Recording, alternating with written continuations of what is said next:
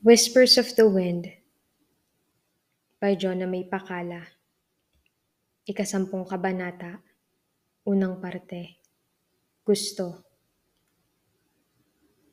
Mabuti at umuwi na rito si Ali. Sinasabi ko na nga bang hindi palalagpasin nun ng kasal ni na Mayor Albert eh. Paulit-ulit ko yung naririnig doon sa kay Adela. Sa mga tauhan, sa mga babaeng nagkakagusto kay Ali, sa lahat. Siguradong aalis din yan pagkatapos ng kasal. Oo nga, matagal lang yan ngayon para sa kasal ni Mayor Albert. Sa malayo, lagi ko siyang natatanaw na nakikihalo sa mga tauhan, nakikipagkwentuhan at nakikipagtawanan. I wanted to ignore it, but I just couldn't.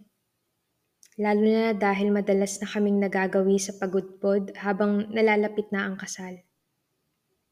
Hindi na rin nautusan si Ali na sunduin ako sa school. Lalo na dahil inaasahan na lang ni Vice Mayor Anita na magbabas ako patungong pagudpod o sa bahay. Depende sa schedule ng araw. Ganun pa man, ilang beses pa rin akong kinakabahan sa pagbaba sa hagdan at makakita ng kahit anong SUV na naghihintay. Kahit malayo naman sa Calaveria ang pagudpod, nasagap pa rin yun ni Candy ang balitang nagbalik si Ali. Siguro, kwento na rin ng mga kakilala niyang tagapagudpod na roon rin nag-aaral kaya bumalik na ulit siya sa pangungulit sa akin. Hi Isa! Susunduin ka ba ni Ali ngayon? Tanong nito. Pangilang ulit na sa bawat nagdaang araw simula nang bumalik si Ali. Hindi. Hindi ka na sinusundo nun ah, she continued. Busy ba? Siguro, Candy. Siguro nga. Ikakasal na si Mayor Albert at Vice Mayor Anita sa Sabado, di ba? Oo, I said uncomfortably. Sayang at hindi kami imbitado. Hindi rin naman kasi ganun kakilala si Mayor Albert dito sa amin kaya hindi siya kilala ng mga magulang ko. Nagpatuloy si Candy sa pakikipagkwentuhan sa akin. Lahat tungkol sa kay Ali. Tumigil lamang siya nang nakitang palapit si Lysander sa kinauupuan ko. Mula nang natuto na si Lysander na mag-drive, madalas na siyang nagyayaya sa akin na ihatid ako sa bahay o ano. Madalas ko rin siyang tinatanggihan. Tsaka lang ako tuluyang pumapayag kapag umuulan o di kaya nahihirapan na talaga akong umuwi. Sa araw na yon, pwede akong mag-bus patungong Pagudpod. Doon na kasi kami maghahapunan. Tradisyon daw kasi na hindi pwedeng makita ng ikakasal sa araw bago ang mismong kasal kaya bukas, buong araw si Vice Mayor Anita sa Santa Praxedes. Hindi na sana ako papayag sa offer ni Lysander kaso sayang yun. Wala siyang pasok dahil sa isang project na pinapagawa sa kanila. Dahil doon, may bibilhin siya sa Kalawag kaya nagyaya siyang ihatid na ako sa Pagudpod dahil madadaanan niya naman. Wala akong dahilan para tanggihan siya. I don't know what happened to Candy's feelings towards Lysander. Kung tuluyan ba itong tabunan ng pagkakagusto kay Ali? Basta, hindi niya na lang ito pinapansin at madalas iniiwasan pa gaya na ngayon. Umalis siya nang nakitang palapit si Lysander sa akin. Ano na naman ang pinag-uusapan ninyo ni Candy? Iyon na namang bang kargador na sinasabi niyang boyfriend mo noon? Iritadong tanong ni Lysander. Hayaan mo na Lysander, tara na at baka gabihin ka pa. Yaya ko at tumayo na para umambang umalis. Naging mabilis ang bawat araw.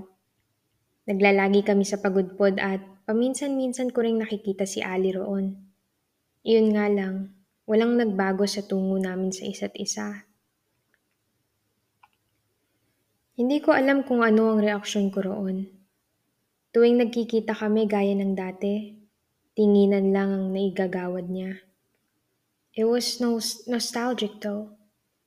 It was very like that before we started talking to each other. I guess that's the way everything ends, huh? Gaya lang din ng pagsisimula. Though this time his stares is usually filled with darkness and mystery. Nakapag-isip ka na ba tungkol sa OJT mo sa susunod na semester? Tanong ni Lysander sa akin habang nagdadrive na. Ganun pa rin ang gusto ko, Lysander. Sa isang pampublikong paaralan sa Santa Praxedes ang gusto ko. Bakit ayaw mo sa school namin? Kami ang may-ari noon kaya pwede kong gawan ng paraan kunwari. Napagod ka na at gusto mo nang magpahinga. Papapirmahan pa rin yon sa teacher at principal na nakumpleto mo ang tamang oras. Salamat sa concern pero iyon talaga ang gusto ko sa pampublikong paaralan. Nagpatuloy ang pagkakakwentuhan namin tungkol doon hanggang sa nakarating na sa pagudpod. Ang bahay ni na Mayor Albert ay papasok pa malapit at hilera sa mga beach resorts. Kaya nga napiling isa sa pinakamalaking beach resort din gaganapin ang reception ng kasal. Tinigil ni Lysander ang kanyang pick-up sa harap ng gate. Napalanok ako nang natanaw sa labas ang iilang mga tauhan ni Mayor kasama ang iilang kagawad. Makikisaya rin yata sila sa party na gaganapin sa gabing iyon. Kahit na alam kong intimate ang gusto ni Mayor, hindi niya lang kayang kaligtaan ng mga tauhan kaya magpapakain at magpapainom din siya sa mga ito. They turned their heads to the pickup truck, lalo pa nang lumabas ako roon, pagkatapos magpasalamat kay Lysander. My face heated when Adela declared my arrival, like it was not obvious. Nakita ko si Ali na nakahulog kip-kip. Kunot ang noo at nakatitig sa akin. Dire-diretso ang lakad ko. Sinalubong ako ni Samuel na pabarong tinanggal ang titig sa sasakyang lumiko para makaalis. Sino yun? Boyfriend mo? Si Samuel. Hindi, Samuel. Si Lysander yun. May bibilhin sa lawag kaya... Ayan nga yung usap-usapang boyfriend mo. Yung anak ng may-ari ng private school sa Santa Praxedes. Hindi ko siya boyfriend. Tumango si Samuel pero siningitan ng isa pang staff din ni Mayor na ngumisi sa akin. Interesado at mukhang namumuri. Tama nga yan, Isa. Ang ganda mo kaya dapat kung magbo-boyfriend ka, mga ganung level lang sasagutin mo. Pero hindi ko boyfriend yun. Kayo talagang mga babae. Pera lang talagang iniisip nyo, no? Ibig mong sabihin, ayin, mga tulad kong walang pera, walang karapatang mag-girlfriend ng kasing ganda ni Isa. Oo, no? Para saan pa ang ganda kung magbo-boyfriend lang din naman ng pangit na nga. Wala pang pera. Nagdawanan sila habang nagrereklamo si Samuel. Ngumiti ako at nakikinig na sa pinag-uusapan ganoong. Nagpatuloy ang biruan ng tungkol doon kahit noong kumakain na kami ng hapunan hanggang sa natapos. 6 na lamesa sa garahe ni na Mayor ang inuupuan namin. Ang katabi noon ay isang bakanting lote na ang tapat ay ang dagat. Hindi kalayuan naman ang isang covered court na madalas pagdausan ng maraming events sa barangay. Katabi ko si Adela at sa kabila si Samuel. Malayo si Ali sa akin. Napapalibutan ng mas maingay na grupo. 8:00 ng gabi, tapos na sa pagkain at nailapag na ang painom ni Mayor Albert sa mga staff. Nakihalo ang ilang kagawad sa amin at si Adela ang nagpasimula ng inuman. Galing to kay Anita! Sabay pakita niya sa inumin na transparent at medyo kulay light yellow. Iba iyon sa madalas na iniinom ng grupo. Nakikita ko kasing beer madalas kaya nagulat akong merong dalang si Vice Mayor na ibang inumin. May ilang case naman ng beer sa ilalim na kanina pa sinimulan ng ilan. Hindi ako maalam sa mga inumin dahil hindi ako umiinom at wala akong interes doon. Masaya lang naman ako sa pakikinig sa kwentuhan at sa pagmamasid sa kung sino na ang bahagyang nalalasing. Tequila to, marami! Si Adela. Nilapag ni Nilo ang iba pang bote noon. They all cheered and immediately agreed on how it will be drank. Dito akong nakitawa at ngisi habang nakikitang sobrang saya ng lahat sa painom ni Vice Mayor Anita. Body shots! Body shots! Wala akong alam sa mga inumin pero dahil sa internet at basahin, medyo alam ko ang tinutukoy nila. Unti-unting napawi ang ngisi ko lalo na nang sinimulan ni Samuel at Ayen. Hindi ko alam kung ano ang batayan nila sa pagpili sa kung sino ang gagawa ng ganoon pero hindi ko nagustuhan iyon. Si Isa sana kaso hindi to umiinom eh. Inom ka naman Isa, hamon ni Samuel pagkatapos naglagok ng isa.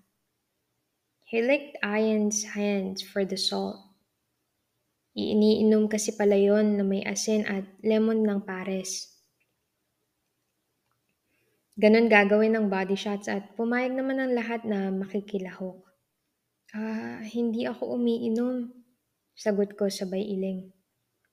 Pinaikot ang bason sa mga lalaki habang ang mga babae ay excited sa pagkakataon nila. Iginala ko ang mga mata sa nagbubulong-bulungang mga babae at doon ko natanto kung sino ang magkakaroon ng maraming halik sa katawan sa gabing yon. Ali was almost every girl's apple of the eye. Gusto ko sanang isuggest kay Samuel na huwag nang laruin yun dahil baka lang halos lahat ng babae si Ali ang gustong gawan ng ganon. However, I realized that the boys won't mind if Ali will get most of the girls. Ang importante sa mga lalaki rito ay makapili rin ng babaeng gusto nilang gawan ng ganon. It was a bold game. One that isn't for kids. I am the youngest of the lot, so I understand why they like this kind of game. Pero habang tumatagal, hindi ko kayang sikmurain yun. Lalo na nang si Ali na ang iinom at pipili ng babae. Napataas ng kamay si Kagawad Mila at pabirong nag-volunteer. Everyone cheered but I know most of the girls there secretly wish he gets to choose them. Tumawa lang si Ali at kabababa lang ng iinom na beer nang tanggapin ang shot. Saan ka pupunta? Si Adela. Bago ko pa tuluyang na-realize kung ano ang ginagawa ko, tumayo na ako para umalis doon. Hindi maganda ang pakiramdam ko lalo pa nang nagsimula nang mamili si Ali sa mga babae roon. I got a feeling that he will choose Ayan, who isn't only pretty fair but also always have nice clothes for her perfect hourglass body. Tumigil saglit ang mundo ko nang nakita ang paraan ng paghigit ni Ali sa isa sa bagong tauhan ni Mayor na kasing ganda rin naman ni Ayan. His strong hand gripped the girl's wrist. She shrieked in pleasure and laughed. Everyone cheered and some expressed their dismay. Parang may kung anong kumurot sa puso ko.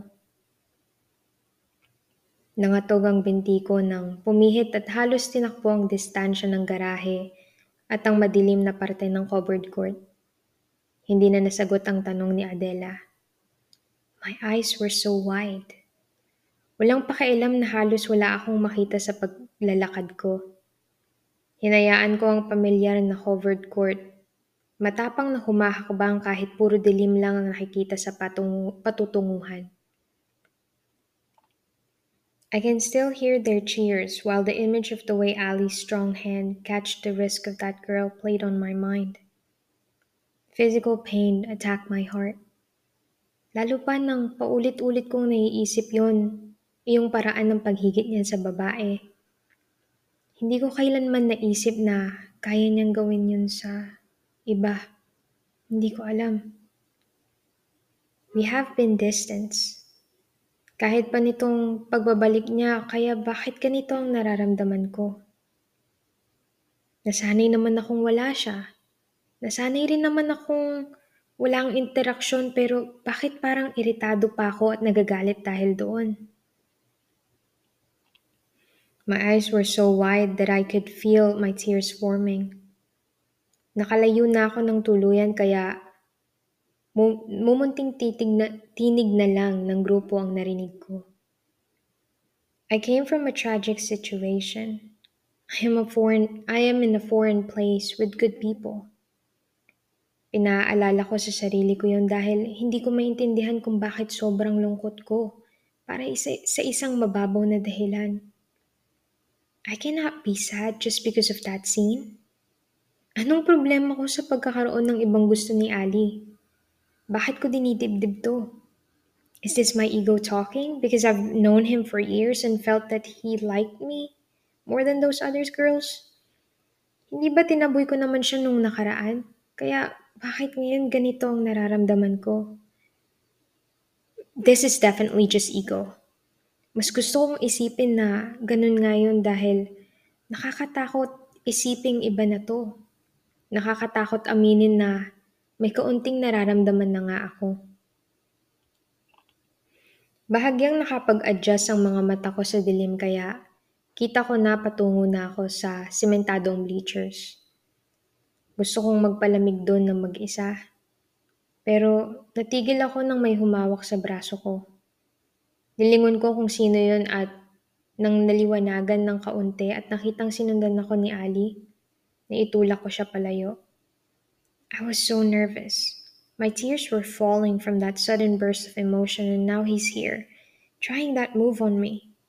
Dalawang kamay ang pagtulak ko sa kanyang dibdib ngunit hindi man lang siya napaatras.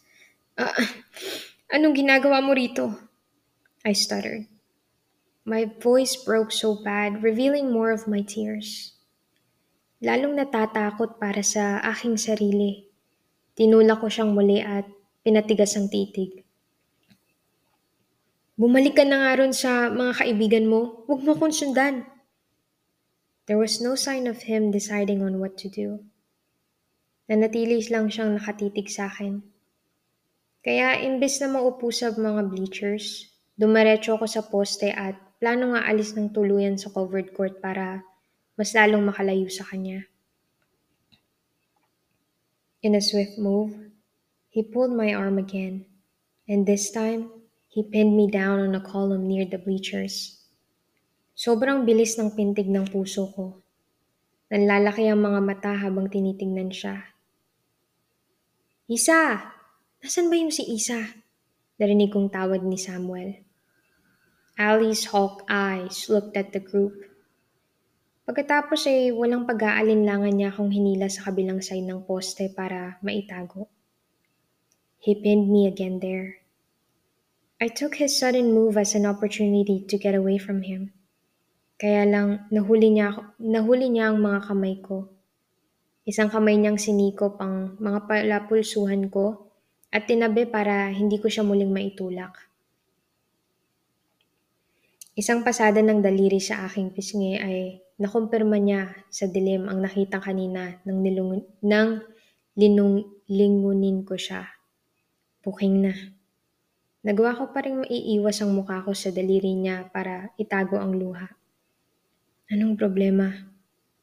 Wala akong problema. Bitiwan mo ko at bumalik ka na sa kanila. Hindi ako naglalaro ng ganoon kaya umalis ako. Matapang kong sagot. Hindi ako naniniwala. Pissed at his conviction, I looked at him. His eyes blended so well with the darkness of the place. It looked like art. The consuming darkness and mystery lying in the depths of his soulful eyes. Eh di wag, bumalik ka na nga sabi sa mga babae mo. Yun yung crush mo, di ba? Yung hinila mo. Bumalik ka na ron at hinahanap ka na siguro nun. He sighed heavily and tilted his head. I blushed profusely and got more pissed. Ano ba talagang gusto mong gawin ko? He asked coolly. Bumalik ka na ron sa kanya. Hindi mo ba gustong makahalik ulit? Sigurado kung ikaw ang pipiliin din dun sa body shots niya, kaya bumalik ka na. Hindi ka ba nasarapan sa halik niya? Bumalik ka na ron, gusto mo siya, di ba? His lips twisted. Naaabutan kong titig siya sa mga labi ko habang marami akong sinasabi kanina. Sinubukan kong kalasin ang mga kamay ko sa kamay niya pero masyado siyang malakas. I knew he could do it if he wanted to. He could exact force without sweat. Hindi ko yun gusto. Hindi ako humali. Bullshit! I spat angrily. Kita ko ang paghigit mo sa kanya. Excited na excited ka kaya wag mo kong lukuhin. He twisted his lips again and cocked his head to the other side. So, you're jealous? He concluded. Tabitin sa ere ang ilan pang gusto kong sabihin. I was so stunned with his conclusion. Kani-kanina lang hindi ko maamin yun. Mas gusto kong isipin na ego ko lang yun pero ngayong sinabi niya na, parang lumapit sa katotohanan yun. I want to deny it more but I don't know how. Bitiwan mo na nga lang ako. Bumalik ka na rin sa kanya. Ayaw ko. Sunod-sunuran mo ko pero hindi ko gusto ang madalas mong pinapagawa. Ha? Nangihina akong agap. Humakbang siya ng kaunti as if there's more room in between us. This time, I can feel his body so close to mine. Nagseselos ka. Hindi ako nagseselos, kiit ko. He sighed. Nagseselos din ako kanina nang ihatid ka. Sino yon? Boyfriend mo? Hindi ko boyfriend si Lysander at pakailan mo, Lysander ha. Iyon na naman. Iyon din ang huling pinag-usapan natin nung tinaboy mo ko, hindi ba? Hindi ako makapagsalita. Iyon nga ang huling naming pinag-usapan bago siya umalis. But that was months and months ago. Why does it suddenly feel like it's just yesterday now? Sa tono ng hinanakit niya parang bagong-bago pa yung nangyari. Ayaw mong sinusundo kita dahil sa lalaking yun. I don't think so. I think the root cause of my anger last time is me seeing him laugh with Candy. Si Candy na maganda, mayaman, at marunong makisama at makipagkaibigan. That was it. Sinong magugustuhan ng pagsundo mo kung maaabutan kitang nakikipaglandian dun kay Candy, ha? Kaya mabuting wag na. His jaw dropped while I intensely looked at him with anger. I wanted to prove a point but it seems like he's thinking about something else. Lalo na nung pikit mata siyang siyumoko na para bang nabigo. Ano ka ngayon? Na-realize mo na nakikipaglandian ka nga kay Candy sa araw na yun, hindi ba? Pagkaangat ng tingin niya napansin ko na ang amusement sa mga mata at multo ng ngiti sa labi. He licked his lips coolly as I remained my accusing stare at him. Binitiwan niya ang mga kamay ko pero kinulong naman ako. Humawak ang isang kamay niya sa poste sa likod lang ng ulo ko at mas lalo siyang lumapit. Selos din. Ha? Hindi sabi ako nagsiselos. Tumikhim siya at muling dinilaan ng labi.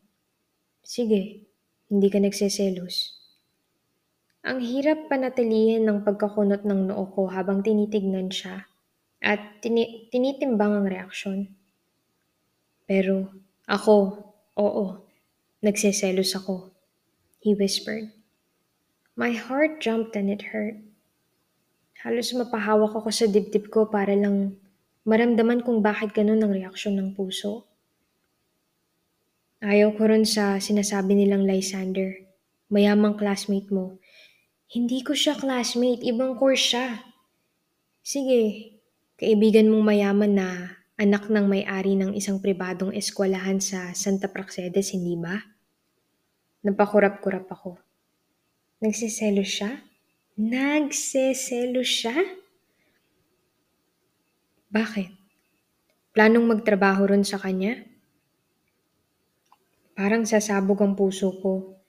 Hindi ko maintindihan kung bakit. Kaya ba malapit ka sa kanya? Then it would be perfect for a teacher like you to love someone who owns his own private school. Convenient. Ayokong magturo sa kanila. Malapit ako sa kanya pero magkaibigan lang kami. He smiled, but it wasn't a particularly friendly smile. There was no humor in it. Gustong gusto kita, he hissed.